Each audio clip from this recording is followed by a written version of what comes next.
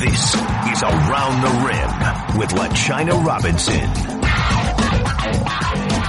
Hey, basketball fans, and welcome to another episode of your ESPNW Women's Basketball Podcast, Around the Rim. I am your host, LaChina Robinson, joined by my fantastic and fabulous producer, Tarika Foster Brasby, and we are here with another fast break edition of Around the Rim, this time with the head coach of the Atlanta Dream, Nicki Collen. Had a full conversation with Coach Collen about a lot of things. Obviously, free agency for Atlanta was crazy, but also how she and her staff are preparing for the upcoming draft and much, much more. So you will love that conversation. But we do want to update you, or at church they used to say, apprise you, which I don't know if my pastor was using that correctly. We want to apprise you of some things that are happening. Well, yeah. I don't know about that, but we want to update you on a big move in the WNBA. I saw it on AP from Doug Feinberg. Not sure where this breaking news originated, but basically the New York Liberty traded Tina Charles to Washington as a part of a 3-team deal with the Dallas Wings. The Liberty get back number 9 and 12 and 15 picks, Taylor Hill, Shatori Walker-Kimbrough as well. So there's more to that. But the big headliner is that Tina's on the move. Now, it's listed as a trade, but technically Tina signed with New York so that she could get additional monies in her signing with Washington.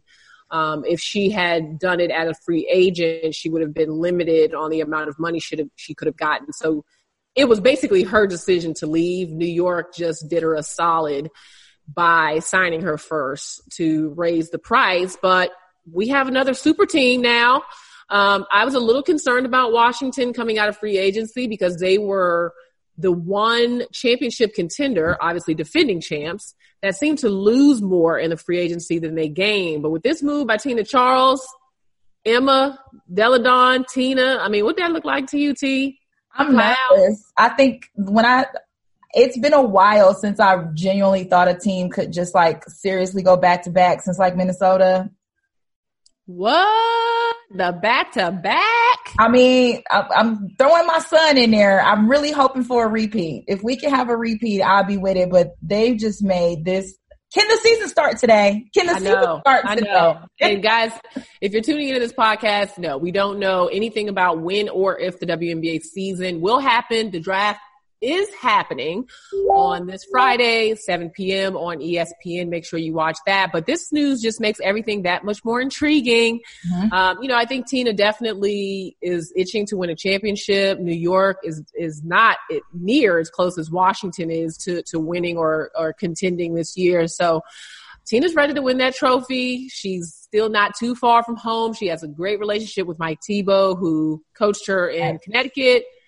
It's going to be a different looking team, though. I mean, a team that really relied more on their 3-point shooting last year. They had to give up Shatori Walker-Kimbrough. Christy Tolliver is gone, so that changes the floor spacing. And then, how Emma, Deladon, and Tina all work together will be fun to watch. And they got Leilani Mitchell, who I love. She's one of my favorite pitch players. I think the addition of her is still going to make it hard for people to double team, though, because all three of them are scorers. Whether or not they're long range or inside post presence, they're still scorers. So offense will still be there. No doubt. So that is the news. Thank you guys for tuning in. Keep in mind that you can find our podcast wherever you get your podcast. Just search Around the Rim, subscribe, comment, leave a rating, interact with me and Tarika on Twitter. I am at LaChina Robinson. Tarika is at SheKnowsSports_, and our podcast is at Around the Rim, or send us an email if you're old school. Around the Rim podcast @gmail.com. And we appreciate y'all listening in. Here is Nicki Collen.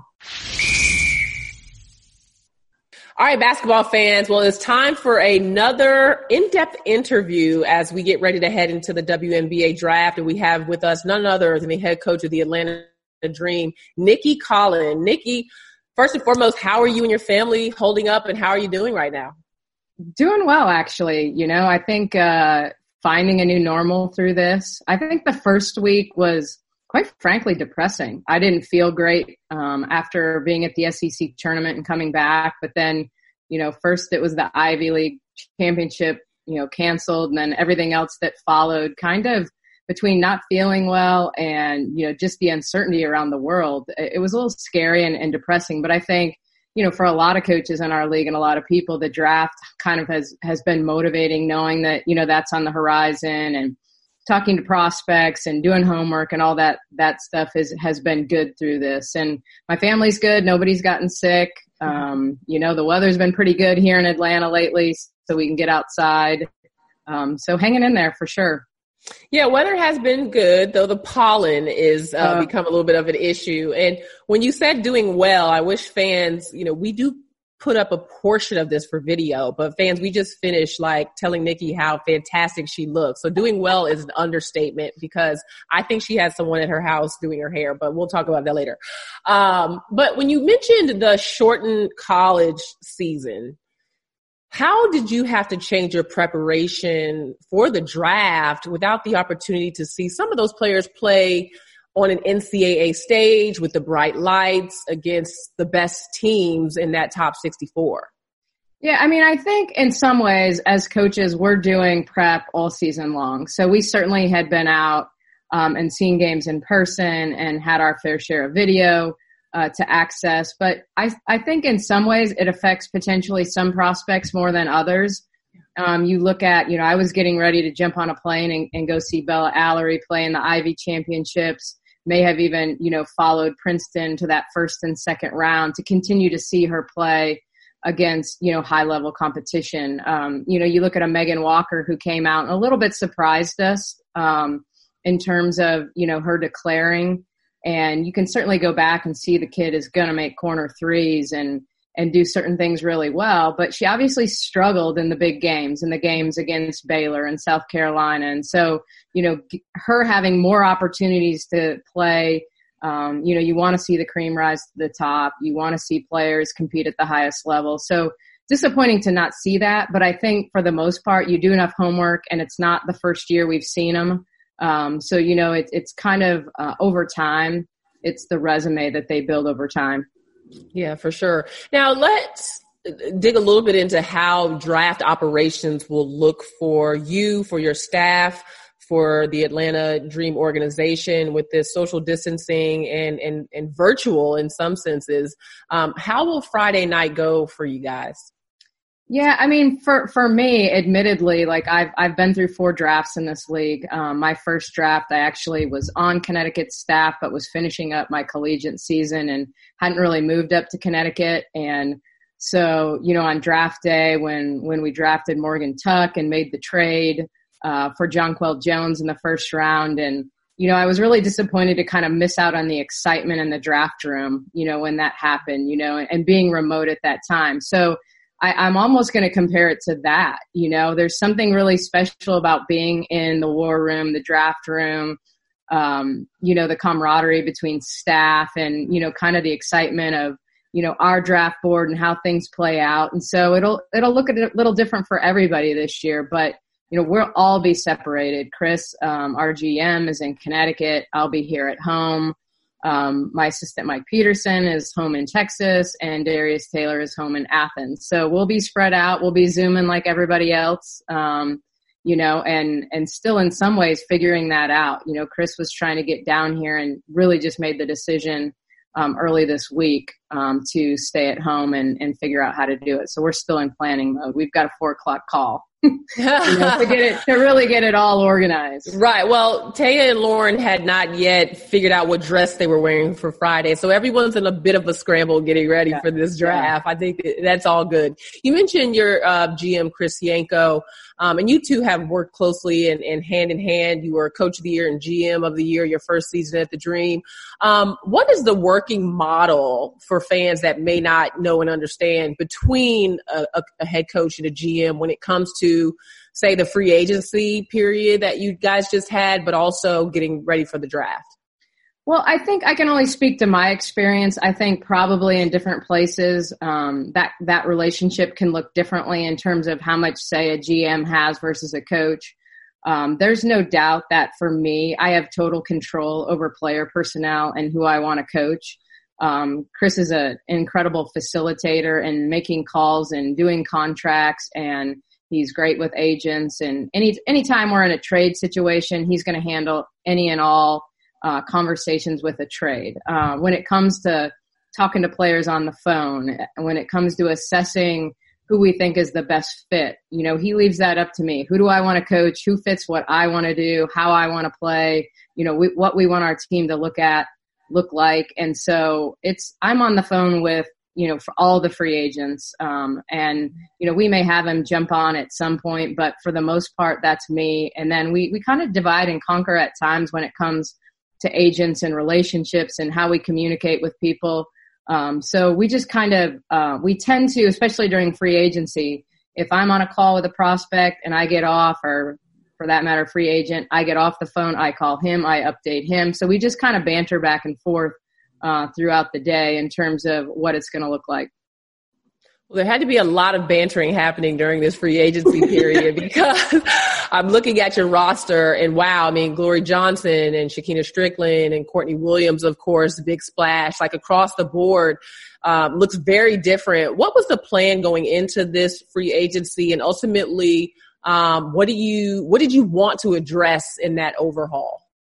Yeah, I think, we obviously ended the season last year, mid-season last year. I had to look in the mirror. I had to look at my team, as we were struggling. And amazingly at the time, I remember thinking we have to be on pace to be the worst shooting team in the history of the WNBA. And I remember us digging into the background of that. And about midway through the season, we were trailing like the Miami Soul from like 2001 as the worst shooting team in the history of the league. We improved that a little, but certainly as the season went along, we just couldn't climb out of holes because we couldn't make enough shots.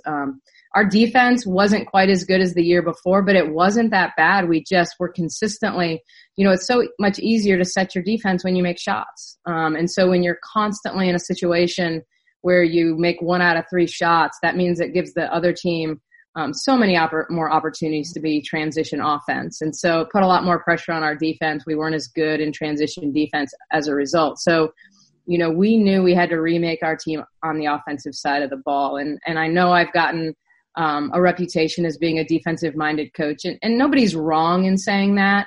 But at the same time, part of that reputation comes from I was given the job once of being a defensive coordinator, and I wanted to be good at it. If I'd have been given the job as an offensive coordinator, I would have wanted to be good at it, and so I studied offenses, so I knew how I wanted to defend them. I studied great defensive-minded coaches and kind of came up with my own philosophy. So I'll always look through a defensive lens. That part is true, but I want to play more to the analytics. We were dead last in the league in 3-point field goal percentage. We were second to last in the league in scoring around 5 feet. So we got together as a staff in early January and kind of put a wish list together. And honestly, right at the top of it was Kalani Brown, because we thought she could plug the hole of score inside 5 feet, give us more opportunities around the rim protection, one-on-one against the bigs in our league. And so we started from there, knowing that she also could stretch all the way to the arc and, kind of work from there in terms of, looking at who are the best shooters in free agency, Shakina Strickland, Sugar Rogers, and kind of building out our wish list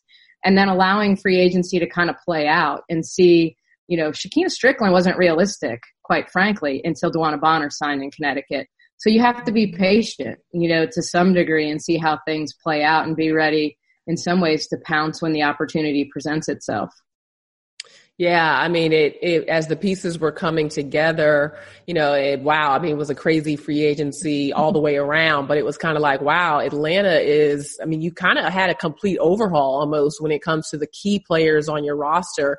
And speaking of which, I wanted to ask you, I know that it was difficult, or I guess that's the question is how challenging was the decision-making and the ultimate decision of moving on from Angel McCoughtry?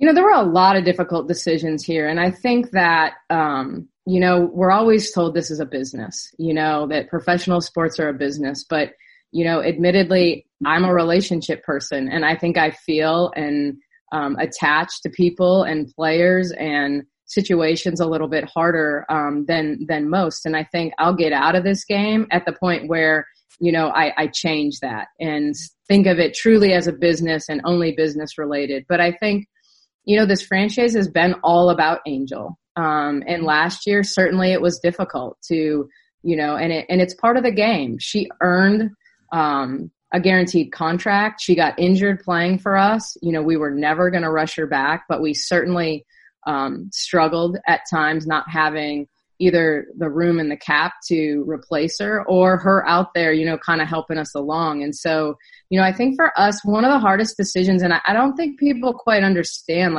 we had the ability to core her and keep her.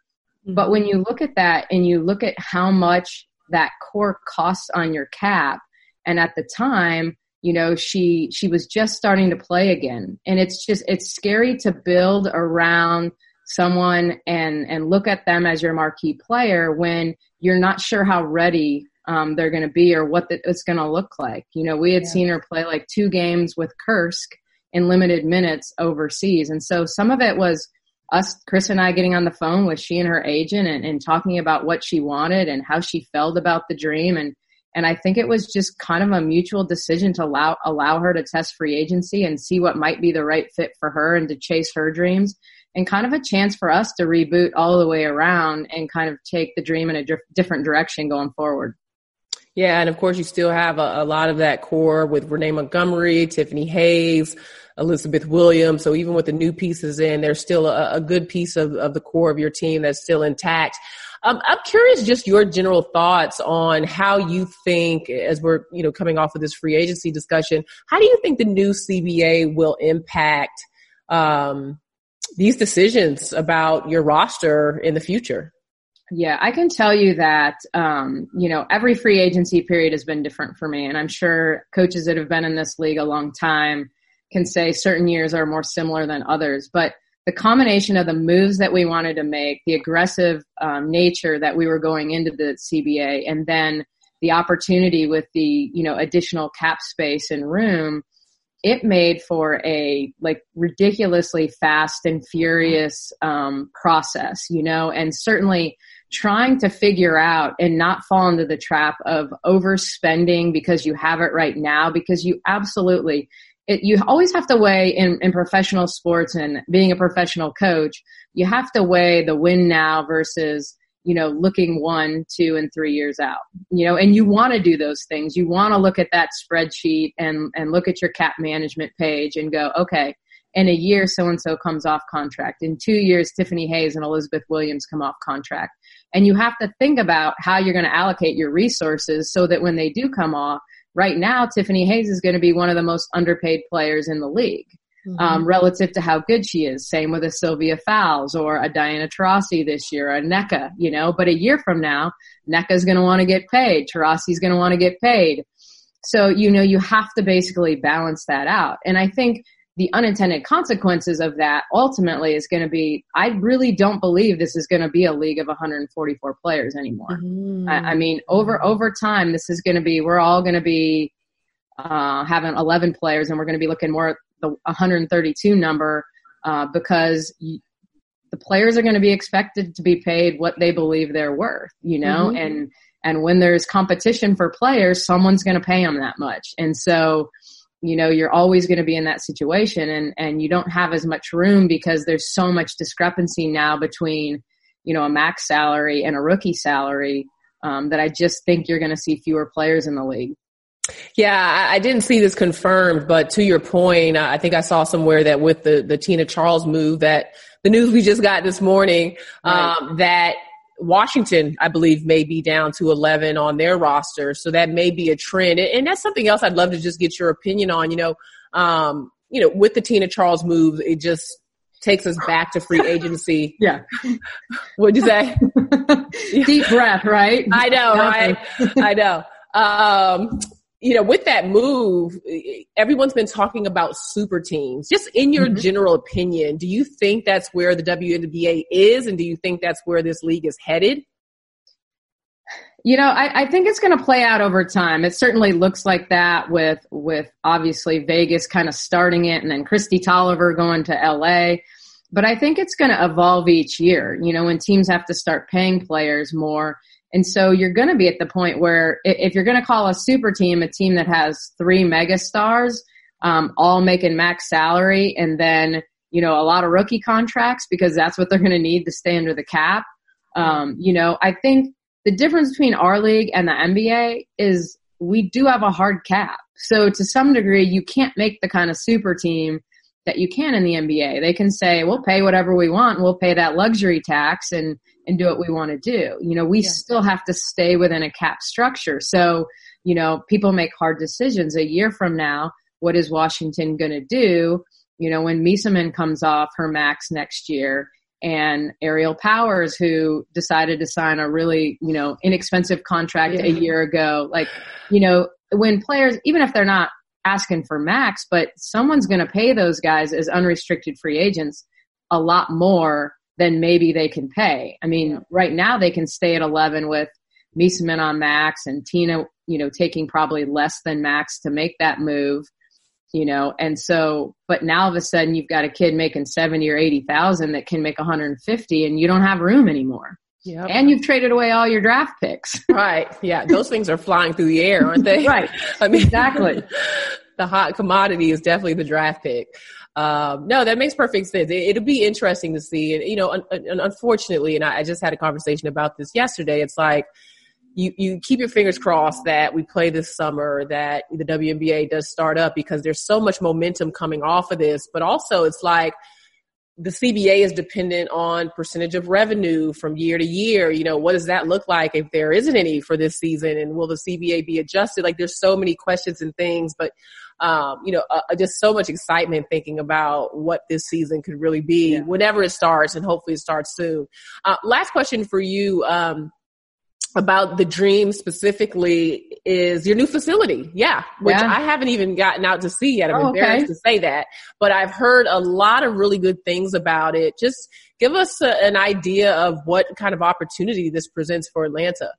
Well, for me, I joke all the time that it's my third facility in 3 years and there's pros and cons with all of them. I liked the size of Georgia Tech, but back of house was messy and a hard place for fans to get in and out of. And so, we had, conflict there. I mean, State Farm is as beautiful a facility as there is, in the United States, but, it could be really hollow with 6,000 or 7,000 fans in it when it seats 20, even though it had all the pro bells and whistles. And so I wasn't sure when I first toured Gateway, when it was being built, how I felt about it. I knew the size. I was a little like, okay, are we going backwards? Mm-hmm. But coming off having, been in Washington's arena and seeing the impact that the fans could make there, and knowing, when I think about the roster we have and players like Courtney Williams and, that are going to be fan favorites and can really get a crowd into a game. Right. I think we have an opportunity to, have a crowd, have an arena that impacts the game, that can truly make a difference and not just be there to watch it, not just be there to say they were there, but can really take ownership in helping us win games. And so I'm excited about that. But it really started with, the way the facility is run and the desire for that facility. They just really wanted the Dream, and I think in the world we live in, and we talk about being in women's athletics and getting the shaft at times, I just feel like it's a place that wanted us from the beginning. And to feel wanted, it feels really good, and not be fighting for space and, having the ability to schedule games and not have dates that we can't get in. There are very few, to be the priority, that the people that run the facility, are more than willing to work with us on how to maneuver the back of house and make it right. And so, for me as a coach, it's about making the players, even in a smaller venue, feel like they're truly being treated like professionals, that they're like rock stars from the day they, start there and the minute they pull up to the building, and how they're treated when they come in, to how they are treated when they leave. And so I just have a really good feeling about how both, will feel, as well as all the visiting teams that come. Yeah, and to your point, I mean, we could see some of this facility stuff come into play even this summer. When you think about, now there was a gap in the schedule for the Olympics that's not happening. Well, who has their home facility available and doesn't have conflicts, especially without knowing what the NBA is going to be doing. And both of them will be playing at the same time. Those teams that have their own space are definitely at a huge advantage. And not to mention in the playoffs, I mean, how many times have we seen WNBA teams displaced during the playoffs? Yeah. And it ends up being, like you don't get to play in front of your home fans. And that's a game in a single elimination situation that can be really just costly. Think about, LA going home last year in the playoffs and needing to win. And Staples is such an amazing crowd environment. And, they never play there, during the playoffs. And so certainly it affects teams across the board when they don't have the priority scheduling, when it comes to overlap with NHL, NBA, whatever it is, big concerts. So, yeah, I mean, we're excited. I mean, it's hard now. We were excited about, new logo, building a new team, new arena, even, new practice space for us. And so, the whole stoppage in the world, quite frankly, that was part of that whole depression thing I went through for a week, where it was like, we've put all these things in motion and we're so excited to kick everything off. And we were at that time where between draft prep, what you're doing is you're building out your playbook, with your new roster so that you're ready on the 26th. And all of a sudden, when you don't know where that day is, I mean, admittedly, like, you laugh, but like I started a 30-day challenge, just for food and other things. 'Cause I need something. Like I'm one of those goal driven, like give me a date out on the calendar, give me something, I'm in day 19 of this 30-day challenge and, haven't had a drop of coffee. I'm like a 5 cup a day coffee drinker. Haven't had a drop of coffee. But it kind of, those things keep you motivated. Yeah. So, it'll be nice to hit a point where we start to see the country reopen, where we can suddenly at least, project out what could or should or is going to happen so that, we can kind of start to get ourselves in that mode. Yeah, I heard Dr. Fauci say something maybe today or yesterday that, he can see sports happening again this summer, but definitely without fans. And he had some scenario where teams would have to stay in hotels and they would get tested. Seemed a little complicated. But, I just hope the ball starts bouncing again. That would be nice. For sure. Yeah. I think being away from the gym and, even talking to our own players and draft prospects, and you think about like all the things, how different they are, whether they have access to a gym, whether they can play in their backyard, whether they're in an apartment and feel like they're not comfortable leaving, even people's own personal comfort is affected in this time.